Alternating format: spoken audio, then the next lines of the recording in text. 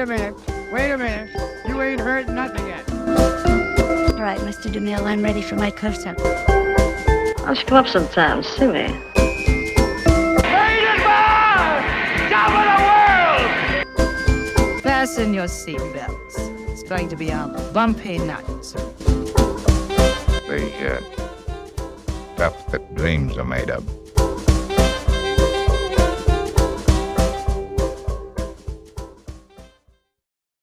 Hey everybody, Kirk here. I just want to say before we start the episode, make sure you follow us on Twitter. And Facebook. And if you enjoy the episode, make sure to leave us a rating and comment on iTunes or wherever you listen to your podcasts. We love to hear your feedback, and you can find us on any social media by searching Silver Screen Time Machine.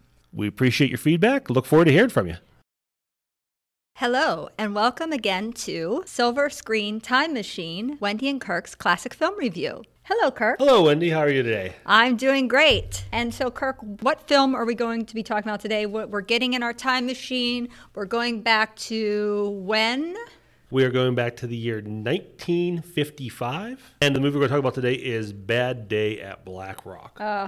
Bad Day at Black Rock. I love this film. This is the first time I ever saw it. Did you? I'd never seen it before. Did you like it? I did. This is my kind of movie. Yeah, it's a great film. Yeah, I love one-day movies. I love movies of that kind of intensity and just all that kind of action packed into a short time frame.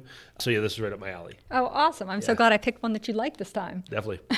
So the thing that's very interesting, I think, about this particular film, Bad Day at Black Rock, is sort of the classification of what is this film? What genre does this belong in? Because it has numerous genres.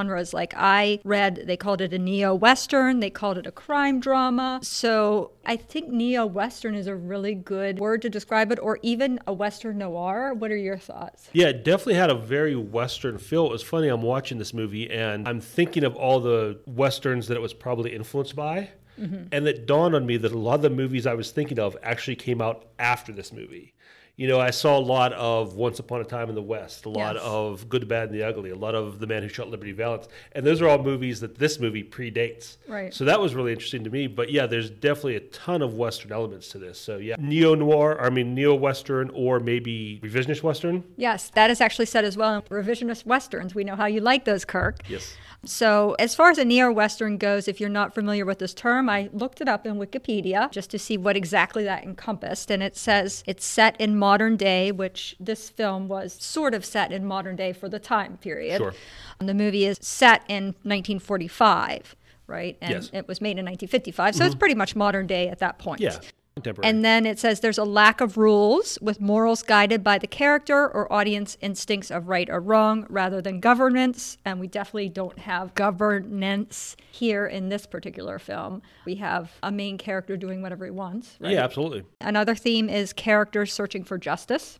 Sure. We have that. The third theme is characters feeling remorse. Okay. So we do have some characters that are feeling remorse. Yes. Not necessarily our main villain. I don't think he's very remorseful. No. So that's what some of the things for a neo-Western. So to me, that fits perfectly. What are your thoughts? Yeah, definitely. I think you have that combination of new and old. You know, if we want to get to the movie a little bit itself, when Spencer Tracy shows up at the beginning of this movie, he gets off a train, he's dressed in a suit, he has a fedora. He looks very contemporary for a 1945 man. And he looks almost like, my first thought was, he looks like a time traveler. Like he looks out of place. He came to the Old West. Because you see this place, you see the way it looks, the way people are dressed. It's a town that time has passed by. And we find out throughout the story as to why, and we'll probably get into that a little bit. Definitely has, other than Spencer Tracy, if you take his character out of this could have taken place in 1880, 1900, any time frame like that. He's the one thing that's kind of incongruous to the rest of this movie. And you know what? I think that there's another reason why you feel that way about this film, because the set was built, the town set was built, and it was shot on location in Lone Pine, California, which is one of the most used locations for Westerns and other pictures throughout film history. Yeah, it's probably why it felt so familiar, because it had those movies I mentioned very likely were filmed in some of those locations. Yeah, it has such the beautiful backdrop of the mountains. It's the areas at the foot of Mount Whitney and the eastern slope of Sierra Nevadas. And of course, it has that sort of remoteness to it. Sure. This was necessary for the film because it's supposed to be sort of this lost town out in the middle of nowhere, really. Yeah. And it did have an actual unused stretch of train track. And that's what, of course, made it very appealing, because they needed to have the train coming in. So Sure. that was really ideal for this particular film. And I think I mentioned Once Upon a Time in the West. I don't know if it was the same set of track and the same station, but it looks very much like it feels, again, like they watched this movie and said, we want that location for our movie. Yeah, and so why don't you explain a little bit about revisionist Westerns? I think it's going to be very similar to the neo-Western. Yeah, definitely. I mean, it has that same moral ambiguity to it. It takes the Old West ideas and it kind of looks at them from a more modern lens. It calls those ideas, the glorification of the Old West and the Wild West, into question. And the idea of the white hats, the black hats, and the good guys and the bad guys, what was that all about? What was it all for? Were they right? Were they wrong? Yeah. You know, it asks those questions that the traditional older Westerns may not have. Yeah. Also called a crime drama. When I looked that up, it said crime dramas are films that focus on the moral dilemmas of criminals. They differ from crime thrillers as the films generally focus on a grimmer and more realistic portrayal of the criminal world over violence and gunplay. So you don't have this sort of crazy violence gunplay thing. You actually have realistic crimes. And I think that this film does do that. Yeah, there's not a lot of I wouldn't say there's not a lot of action, but there's not a lot of the big explosive. There's not the big the dramatic shootouts with all the action and the different cuts and things like that you might get with a more action-packed thriller kind of movie. It is more about the threat of violence and is the violence itself. Yeah, and there's definitely a dilemma with the criminals. Whether is it a moral dilemma though, or is it? I think some of them, yes. Some of them have the moral dilemma. Some of them just have the dilemma of not knowing what to do in the situation or not knowing what's going on. So I guess I'd like to maybe, before we start talking about some other elements, talk about the beginning. And Spencer Tracy this man comes into this town, Black Rock. Yes. And it's this crazy thing because apparently nobody has come into the town in 4 years. Yeah. The train hasn't even stopped in the station in 4 years, and the telegraph operator is beside himself because somebody's come in and nobody notified him, and he's freaking out. That's Mr. Hastings, I believe, was the telegraph operator. I'll go even, talking about the very beginning of the movie. Yeah. I think it sets the scene so well. Because did you notice how fired up Leo the Lion was? When you watch an MGM movie and I didn't. You fade into the lion. Usually he's sitting there and you get a roar and then maybe another roar, maybe a third roar. But he's kind of calm. In this movie, as you're fading in, he's already roaring. And it was such a different feel for those movies. I love that MGM logo and that banner. It's always been so much fun. But he is roaring. He's fired up and ready to go. Then you get that train coming in. At you. You get that music. And the train, they said about the train, they couldn't get the aerial shot of the train coming towards them for obvious reasons. Yeah. So they actually had the train going backwards, and they had the helicopter following it, and they played that backwards. But you have that intensity of the train, the intensity of the music, and right from literally the opening seconds of the movie, you have this intensity to it. You're like, what's going on? And I think it's carried over what you're talking about. When he walks into this town, no one stops here, no one comes here, and everybody is immediately on edge. Yes. They don't know why he's there, but just the fact that he is there, there's an outsider here, everybody's immediately on edge. Some people are nervous, some people are angry, but what's going on here? Why is everybody so on edge all of a sudden? He's clearly not made welcome everywhere he tries to go. He's just trying to behave like a normal person. He's just, I'm in a town, I'm going to go inquire about a place to stay, a cab to get to where I'm going, and nobody wants to accommodate him. They're just flat out, the guy at the hotel tells him, nope, we don't have any vacancies. Yeah, immediately. Yeah. Again, from our perspective and from his perspective, no reason. Yeah, he has no idea. Everywhere he goes, he can't get something to eat, he can't get a room. Everybody's immediately ready to turn him away. Yeah, and he's got these kind of thugs that are kind of lurking around, following him, one of them being played by one of the greatest thug actors of all time, Lee Marvin. Yeah. One of my favorites, too. And he's essentially playing Liberty Valance. In a more modern role. Yeah, but it's that same kind of character, just that bully type. Yes. Who's going to push you around, and he's always lurking. He's always just showing up. He's always hanging around. Yeah, there's some great scenes here where there's just two characters talking, and the camera pans over, and he's just there. And Lee Marvin is a great one for having a menacing stillness, where he's not doing anything whatsoever, but he just being there, his presence is menacing. Absolutely. Of course, Lee Marvin's a tall guy, definitely over 6 foot, and he kind of just looks mean in general. He had a career playing these kind of parts, even in film noir or in westerns. He played a lot of these thuggy type roles until eventually he would break out and do some more different kind of stuff. Yeah, but even when he's playing the good guy, he's not really that good a guy. He's always got that edge to him whenever he's always got that anger, that meanness, chip on his shoulder, regardless of who the character is. The one thing I noticed about Lee Marvin in this film, and I've noticed in many of his films, is if you just watch him when he's sitting in the chair, when he gets up, he has such an agility and a grace to his movements. Yeah, he does. He reminds me of a panther. I always think he has a panther-like grace. Yeah, very much so. Yeah, he does have that kind of animalistic, like almost instinctual movement to him where he's always ready to pounce. Yeah, and he never is really raising his voice or talking loudly, but he just is frightening. Yeah, he has moments. There's like certain moments in this movie where he kind of has little outbursts, but it just for a moment. He's very calm. He's very still.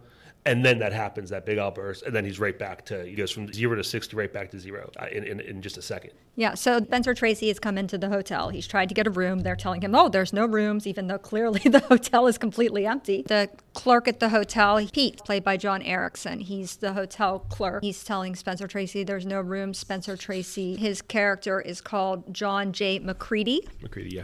So he's saying to McCready, there's no rooms, and Spencer Tracy's is pretty much like, yeah, that's not true. And he just takes a key and is like, I'm going to take this room. And he basically like, and the thing about Spencer Tracy or John McCready, the character, he's not intimidated by these people. No. He's not at all. No, he's not. And I mean, the one thing we should point out too is that he has his arm. Something's wrong with his arm. There's something wrong with his arm. He basically has no use of his left arm. He has no use of his arm. Yeah, so. He sort of keeps it in his pocket all the time, so we don't know if he's lost his hand or we don't know what the situation is. But he's basically, he's working with one arm.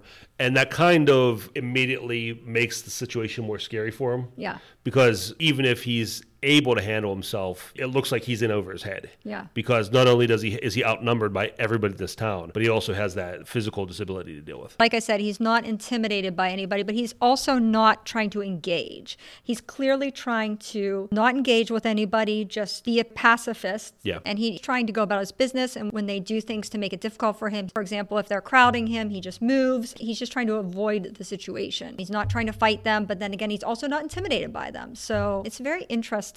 Yeah, his character is very much, he's not a tough guy. These guys come and push him around, and he allows himself to be pushed around. But you almost get the idea that he's above it. It doesn't bother him. Like he doesn't care. Get out of my seat. He gets up and gets out of their seat. It's not a big deal to him. But at the same time, you're trying this throughout the movie, trying to figure out where he's coming from because he seems to have some kind of agenda, something he's trying to do. Yeah, and in the beginning, we don't even know. Yeah. You don't know as a viewer what is going on at all because you don't know why the townspeople are acting like this. You don't know what he's doing there. You know nothing whatsoever. So you're just as confused as everybody is confused. Yeah, and I appreciate that. One of my biggest pet peeves in movies is exposition. Too much exposition. I kind of like it when a movie just throws you in and says try to keep up. So that's definitely what this movie does. He just shows up and you don't know what's going on with him. You don't know what the townspeople's problem is. And it's unraveling itself as it unravels for him. So he winds up getting the room, and then all of these people that are hanging about start to get into a state of panic. What is this guy doing here? And they have to go get this other fellow, this leader guy. His name winds up being Reno Smith. He's played by Robert Ryan, and who appears to be, when he shows up, it's quite clear he's sort of the head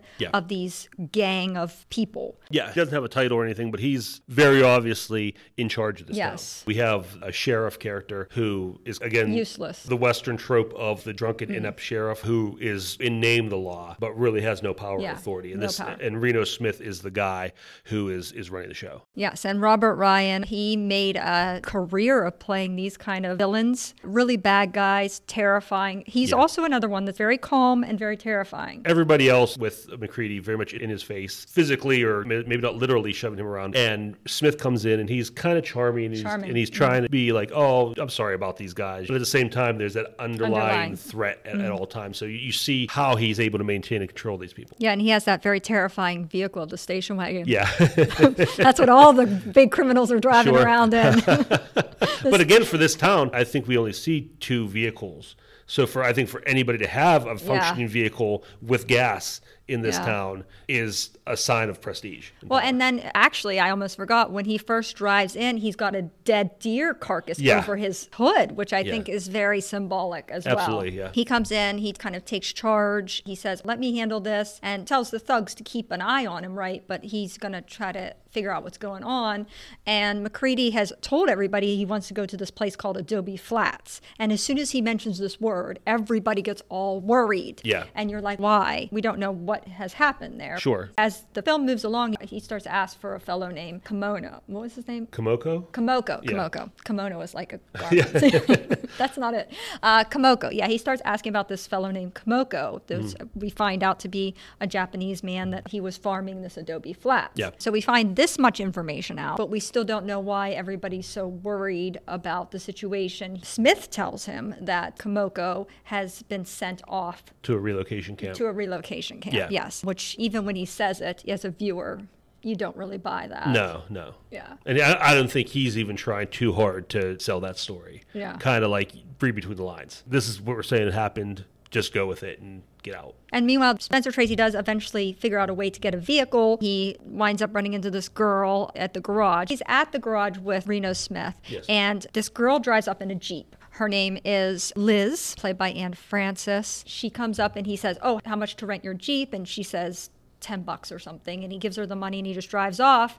And meanwhile, Reno Smith is infuriated at her, and he pretty much threatens her and says, "That was a huge mistake you just made." Sure. And she's like, "What?" She doesn't know what's going on, but she turns out to be the sister of the fellow Pete that's the clerk at the hotel. Yeah. So there's all these different characters. So he goes out to the flats. He sees there's nothing there, but he does notice something important. He sees some wildflowers. Yeah. He picks them up and puts them in his pocket. And you're like, well, what does that mean? And he also sees the remains of the burned down house. There's a structure, a house or something that was burned down. And then he also finds the wildflowers. But again, we don't know as a viewer what's going on. And I think he's still putting together. Because again, he had no intention of finding anything like this when he came.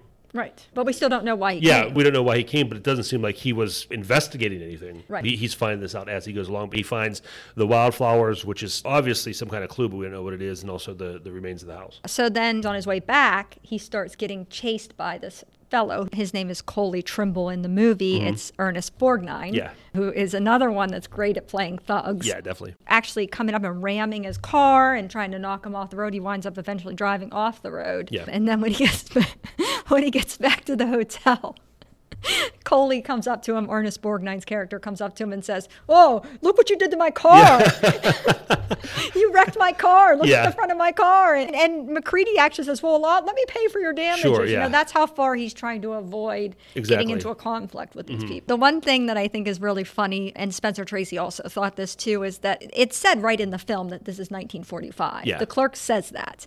And it comes out at some point in the film that Spencer Tracy's character has come from the war, Yeah. and that's how he has the problem with his arm. It was an injury from the war. But Spencer Tracy was 54 years old when he made this film. He doesn't exactly look like a young soldier that just came out of the war. I don't really think they were taking 54-year-olds. He could have been an officer or something. He could have got wounded in an attack on headquarters or something like. Tracy did point that out and said it was kind of weird for him to be playing. I'm too old for this Yeah, because role. I mean, I don't even know if the war is, it's 45, but I don't know if the war is over at this point. It's coming to an end, obviously, but I don't know if the war is ended. And again, watching it, knowing it movie filmed in 1955, there's a little bit of dissonance in there, thinking, okay, maybe it was 10 years ago, that makes sense. But when you think, no, this is 1945, it is a little odd. Definitely Spencer Tracy felt that was weird. Spencer Tracy, before we go further into the plot, Spencer Tracy didn't know if he wanted to play this role. Yeah. At this point, Dory Sherry was the producer of this film. He was the head of MGM at this time. He was brought over to replace Louis B. Mayer. They wanted to get rid of him. Dory Sherry was the head at RKO for a while. He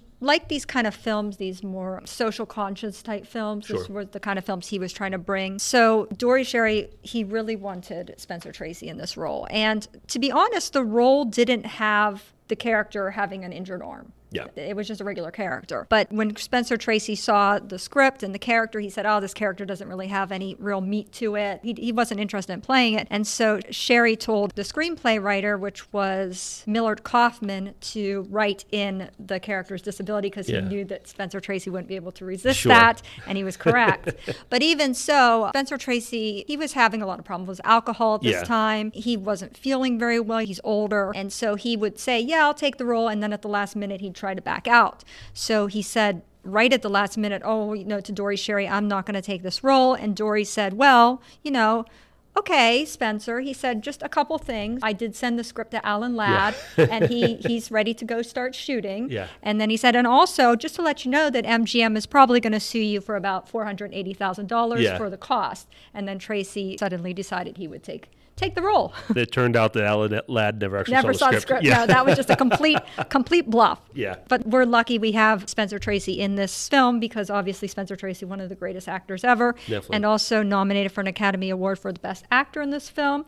He didn't win though because he lost out to fellow co-star Ernest Borgnine. Yeah, Marty was the big winner this year. Yeah. And that had to be a big deal for Borgnine because they said that he was very in awe of Spencer Tracy, very reverential. He called him Mr. Tracy the entire time. Yep. So I think that must have been a pretty big, not just to win the Oscar, but to beat out somebody like that who you just worked with, but also somebody you have so much respect for. Yeah, so it's just funny that they happen to both be in this film and that he's the one that beat him out for the Oscar. It's just funny that you hear about these actors and their egos, the fragile egos they have, and you think it's got to be exaggerated, but sometimes you hear those stories like it must not have been. But as far as Spencer Tracy goes, this is very much a Spencer Tracy role. You know, it's hard to imagine anybody else in this role because it has, again, he walks in and he carries himself like a Spencer Tracy character. It sounds like it's silly, but he has that same kind of attitude, you know, and taking on these people with these prejudices and these backwards ways of thinking. So many of his roles are very socially conscious like that. And this just fits in completely with him. Yeah, that's probably why Dory Sherry thought he was good for the role. Definitely.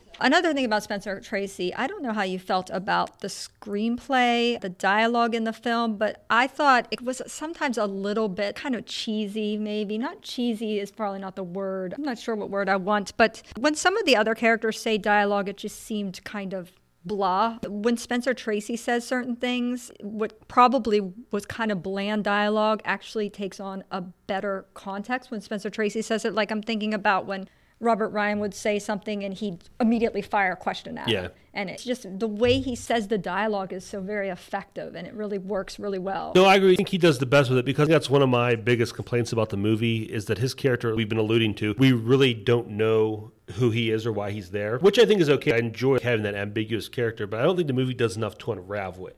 To like really give us enough insight as to who he is, what his motivation is, not only why he's there, but why he continues to do what he does or doesn't do. Towards the end of the movie, there's a pretty big exposition dump where he spells it all out. Right. And I think it would have been better if the movie kind of pieced that out for us. But the character isn't very fleshed out. Like, you don't really get much of a backstory on the character. As a matter of fact, you never get a backstory on the character, except for the fact that he was in the war. At the end, he starts telling things about himself. This is the way I view certain things. And you don't get that sense throughout the rest of the movie. He's just doing things or not doing things, but you really don't get an idea why. The screenplay, this was based on a short story by Howard Breslin, and it was actually called Bad Time at Honda. Yeah. They switched it. It was adapted to film by a screenwriter. Again, we said him, Millard Kaufman. And he was actually nominated for an Academy Award for this. So despite what you and I think about apparently somebody thought it was very good. He was nominated also for Take the High Ground. And a thing I really liked about Millard Kaufman when I was looking it up, he was listed as the screenwriter for Gun Crazy, which is a really great film noir. Okay. But he would repeatedly tell everybody when he was given credit for that he was only fronting for Dalton Trumbo because he wrote the script when Trumbo was blacklisted. Okay. And then he actually asked to have his name removed from the credits and Trumbo's put in there because he thought that Trumbo was the one that should get the credit.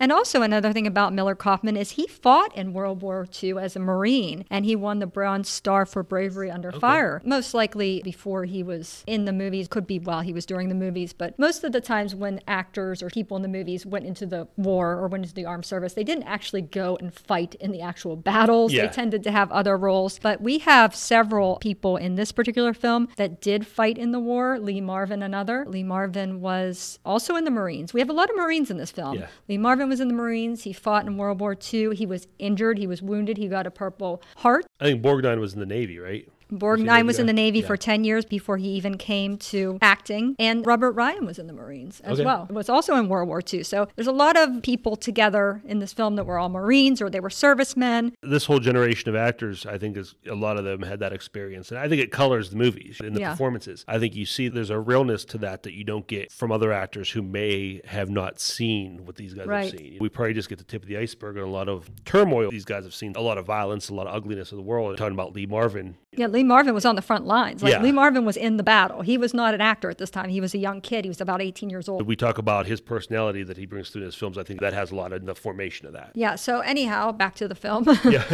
So we wind up finding out, after this whole thing happens, we do wind up finding out that Robert Ryan's character, Reno Smith, well, first of all, we find out that he hated Komoko because he was Japanese. We find out he's Japanese, which kind of we could tell from the name. But we find out that he hated him because he was Japanese because what happened was He kept referring to when the Japanese bombed Pearl Harbor. He says that a couple times in the film. And apparently when the Japanese bombed Pearl Harbor, he went out to enlist. Yeah.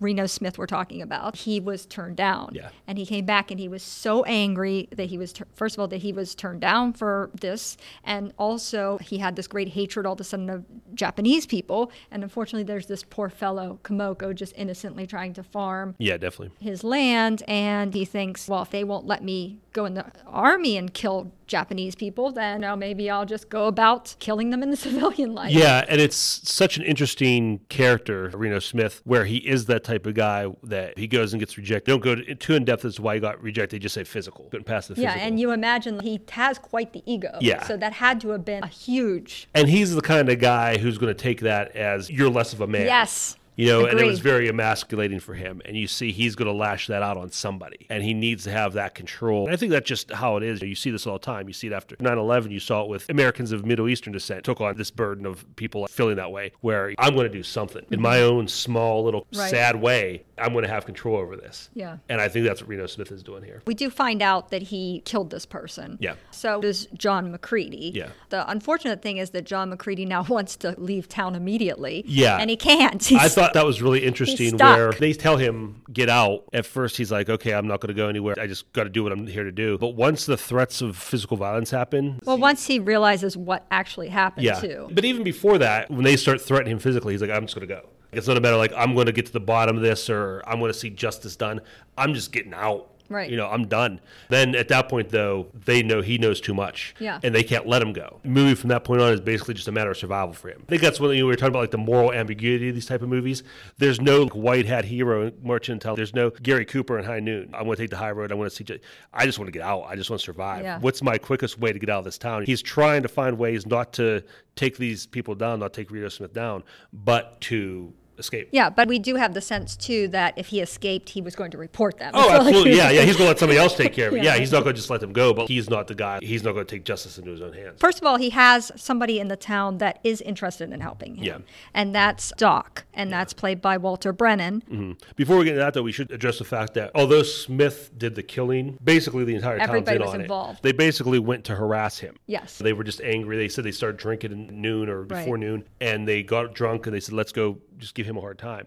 And that was everybody else's goal. Smith ended up killing him. Right. And now they're all culpable. Yeah, they're And all like so- accomplices. Yeah, they're all accomplices. And I think that's a really interesting in the movie because you see how he has to maintain control at this point and keep this town. You know, we talked about how this was a town that time passed by. And for Smith to keep this secret, he has to let it. Yeah. He says something about there's not enough water in this town. That's how backwards this town is. Yeah. Is that they don't even have enough water for their basic needs. He's talking about the Old West, referred to the Old West and the Wild West. This is 1945. It's not 1865. Yes. But that's how backwards he has to keep this town to protect himself and maintain that secret. Yeah. But some of these people, they don't feel remorse. Like Lee Marvin's character, which is Hector. Hector doesn't feel remorse. Ernest Borgnine's character doesn't feel remorse. But Pete, the hotel clerk, you can see he wavers. He doesn't feel really good about it. Yeah. And of course, Doc. I don't think that Doc was necessarily directly involved in the harassment. I think perhaps he was on the outskirts of that. I think everybody, either people were directly involved or they're just by association involved Yes. because they did nothing. They're all involved in the cover Right. now, whether Right. they wanted to be or not. Doc and the sheriff, Sure. I don't think were there. No. And those are the people that are, Doc is definitely on his side. Yeah. He wants to help him. He tries to get him out of town, Yeah. and that's thwarted by Hector. He Sure. comes out and just rips wires out of the Yeah. car, like very, very Lee Marvin, right? Walter Brennan having him in this movie, I think, going back to the Western tropes and the Yep. Western themes, very much, he's that guy. He has that old-timey Western voice. I think just having his presence. Well, he was in so many Westerns. Yeah. He was in so many Westerns. Yeah, he was. And I think that was I don't want to call it stunt casting, but I think that was on purpose, Yeah. bringing him in, just having his persona in this movie added so much to that Old West feel. The thing that's interesting about this is, again, Walter Brennan is playing Doc, who's playing his ally, but in real life, Spencer Tracy and Walter Brennan hated each other Yeah. because of political reasons, and especially Walter Brennan hated Katharine Hepburn, who Spencer Tracy was, dating Spencer Tracy. So Sure. they did not get along, as they wouldn't even talk to each other. They would relay things through the director or whoever. Yeah. And at one point, Walter Brennan, when he was really aggravated, would hold up 3 fingers. So petty. And do you know what he held up 3 fingers for? Because it's 3 Oscars. He had 3 Oscars and Spencer Tracy had 2. He's so incredibly petty. They do well in the film. They seem like allies. And then you see the other people start to waver. Pete decides to come on their side and help. Yeah. The sheriff, he wants to help, but he's too dead in size or whatever. He just excuses himself from the whole thing. He doesn't have anything to do with it. He just wants out of the whole situation. So they devise a plan, try to get Spencer Tracy out of town. Yes. And also they're again assisted by the sister Liz as well. But we think that Liz is assisting them, but it turns out that maybe she's not. And I'm afraid to talk too much more about the plot because I think we're going to get into the point where we're going to spoil. Yeah. I will say, I think it's interesting, that idea of that communal guilt that they all bear. And like you said, every character is guilty to a different degree and handles that guilt to a different degree. Yeah. And I think it's fun to watch each one of them and Spencer Tracy filling them out and seeing where they're at. Okay, who can I trust? Yes. Who can I get on my side? Who can I use to advance this? And you see him, especially with Pete, because Pete's kind of the one that's the most on the fence. You know, Right. he was actually there. He saw it happen, so he's a little more responsible, but he also feels a lot more guilty. Than the rest of the guys that were there. So watching the game between him and Spencer Tracy, trying to win him over to his side, and it's crucial to their plan that he's on their side. So I think that's just really interesting to watch the different characters go through those kind of different character arcs. The sheriff, especially with him, that idea of the lowly sheriff who's been put down and emasculated, rediscovering himself. Yeah, so maybe that's where the Oscar comes in for the screenplay. Yeah, Not definitely. necessarily the dialogue so much, but the character development. Yeah, the side characters are good, but Spencer Tracy, I think his presence is what sells that character. Well, all the actors are really good in this film, Yeah. I think. And Spencer Tracy, for example, said that Robert Ryan actually really scared him in the film. Like, he was actually terrified of Robert Ryan, the way he was acting, because Robert Ryan made a career of playing these bigoted type characters. Yeah. And the furthest thing from a bigot, he actually was involved with fighting against racism in his regular life, but he played all these horrible bigoted characters. And I think the dynamic between the two of them is so great, because Ryan and Spencer Tracy never raise their voices to each other. No. There are scenes where they're literally just sitting next to each other in the hotel lobby, like shoulder to shoulder, just having a conversation. Just the game between them, keeping up this idea of civility. Yeah. Where Spencer Tracy knows Smith is going to try to kill him, but they maintain that idea of we're just a couple of guys hanging out. And I think that's a really cool dynamic between the two of them. I mean, I think they played off each other beautifully. And we have 5 Oscar winners in this film. Yeah. And the one person who's not an Oscar winner, which I think is very wrong, is Robert Ryan. Getting long on time here, but just a few quick other notes. I guess we should probably mention the cinematographer, because the cinematography is gorgeous in this film. Yes. Shot in CinemaScope widescreen. The cinematographer was William C. Meller. He won 2 Academy Awards. Actually, he won an Academy Award for A Place in the Sun, which is a movie I really like. And The Diary of Anne Frank. He was also nominated for Peyton Place and The Greatest Story Ever Told. He also was the cinematographer on Giant, so this is sort of the same sort of Western type film. And I think what's great about the cinematography is how it juxtaposes with the subject matter. You have these beautiful vistas and these aerial shots of this town, and it's just about this tiny little town with small-minded people, and it's just a very small story at the end of the day. But you have this beautiful views and very beautiful look to it. And I think a lot of these Westerns, the best Westerns, have that kind of feel to it, both sides of that coin. Especially the panoramic shots in the beginning are just really, really beautiful. But we should talk about the director, John Sturges, who was nominated for Best Director Academy Award for this film, and he is known for Westerns, and specifically The Magnificent Seven and The Great Escape. He said one of his proudest moments was when he met Kurosawa, who made the original, The Seven Samurai, which The Magnificent Seven was based on, and Kurosawa told him that he loved The Magnificent Seven, and he said that was the most proudest moment of his life. It should be. When I read, Kurosawa actually sent him an engraved sword after Magnificent Seven. That's pretty cool. I just want to talk about the Academy Awards. Also lost Best Director to Marty.